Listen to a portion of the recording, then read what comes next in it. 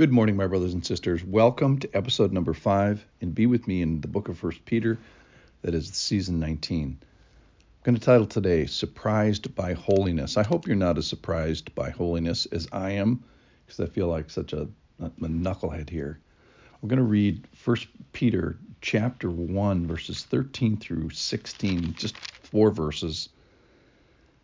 The title of this says, Called to be Holy. Therefore, preparing your minds for action and being sober-minded, set your hope fully on the grace that will be brought to you at the revelation of Jesus Christ. As obedient children, do not be conformed to the passions of your former ignorance, but as he who called you is holy, you also be holy in all your conduct. Since it is written, you shall be holy, for I am holy. So here's where we are. He's talked in an introductory section here in 1 Peter. He says, we have this salvation, a gospel. We have a Savior, and he's going to teach us about suffering and some other things that we're going to need to know about. And this is a great gospel. Prophets longed for it. Angels longed to see it. And he is the Lord of past days. He's the Lord of future days. And the question that he says is, yes, he can also be the Lord of this day. So we're going to kind of head towards holiness. And I'm sorry that I'm telling you that it's a surprise to me. So he's asking us to be holy. In fact, I'd even say he's commanding us to be holy. And he's charging us, saying, carry the characteristics of heaven, of exposure to the Lord. Carry those characteristics into this world. Go get exposed to the Word and God's people and God's praise and God's worship, and then bring it back into our fallen world. In a sense, we're created to be holy. And it's, I don't know, join me in my surprise then, because it's a surprise to me. It's not a surprise to God. This is no surprise to him. We are supposed to be ambassadors, bringing the message, the change of our hearts and our lives and exposures, the stamp of approval, the character change that the Holy Spirit does. We're supposed to ambassador that from a heavenly place, heavenly contact, into our earthly world. So we're supposed to sort of bear the pointy end of contact with God into a lost world. All right. So who's off the hook? Any listener here today, and any listener anywhere, you could say, I don't have the gift of teaching or whatever, and so I'm off the hook with regards to teaching, or name your other spiritual gift. But this is not one that is optional. This is a universal things that if you hear this today, you are supposed to be holy. It boggles the mind, really. He's not asking us to be holy yesterday and not tomorrow. We are supposed to be holy tomorrow. But the point here is be holy today. Now, this is surprising, I think, and I feel that it personally, I feel like it is strange. So even though holiness is strange and it is surprising, we are not supposed to be a stranger to it.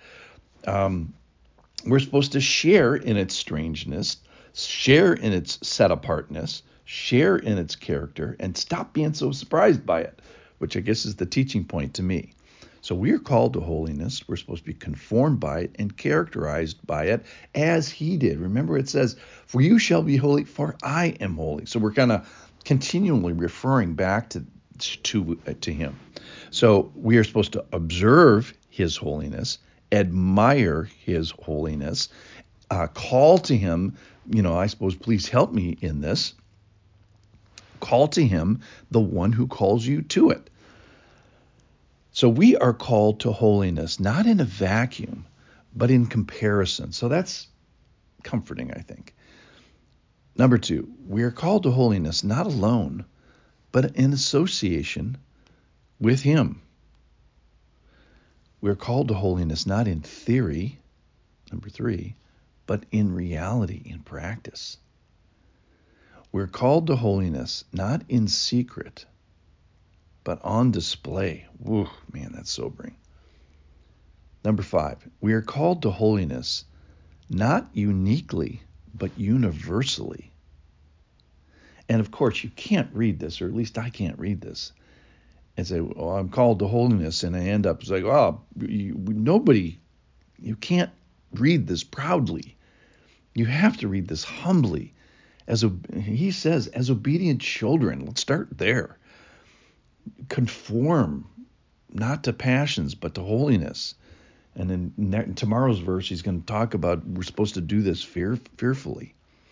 So I was thinking today, if we go around on Sunday morning, if you address all your fellow church members, your Holiness Shalice, and your Holiness Michael, and your Holiness Lily, and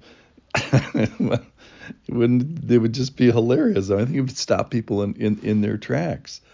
So I think we're supposed to, sort of be sobered by this, and how did I get to be like this? How did I get to be at least called to holiness, if not holy? Well, the big thing is, as he did. Let's observe this. Let's not do this in a vacuum. Let's not do this alone. Let's not do this in theory.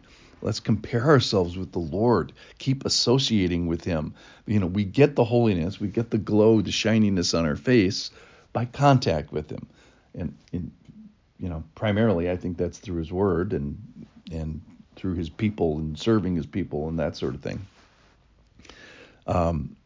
Let's not do this in secret. It's supposed to be on display like Moses. And let's not do this, let's not think we're the only one. This is a universal thing that everybody you talk to, believer and unbeliever, is called to be this way. And obviously, let's end up on our knees, not proudly. Lord, help. Let me just pray and pray us on the way out. Lord, help us be holy. Help us be obviously humble and like children with this. Let's help us be an association with you in comparison. And I pray, Lord, that this would be real for my brothers and sisters and of course, with me. I pray, Lord, that this call to holiness maybe wouldn't be a surprise to everybody, but it would be a universal call that we can do together. Amen. Let's go be holy. It's a big charge today. I'll see you tomorrow.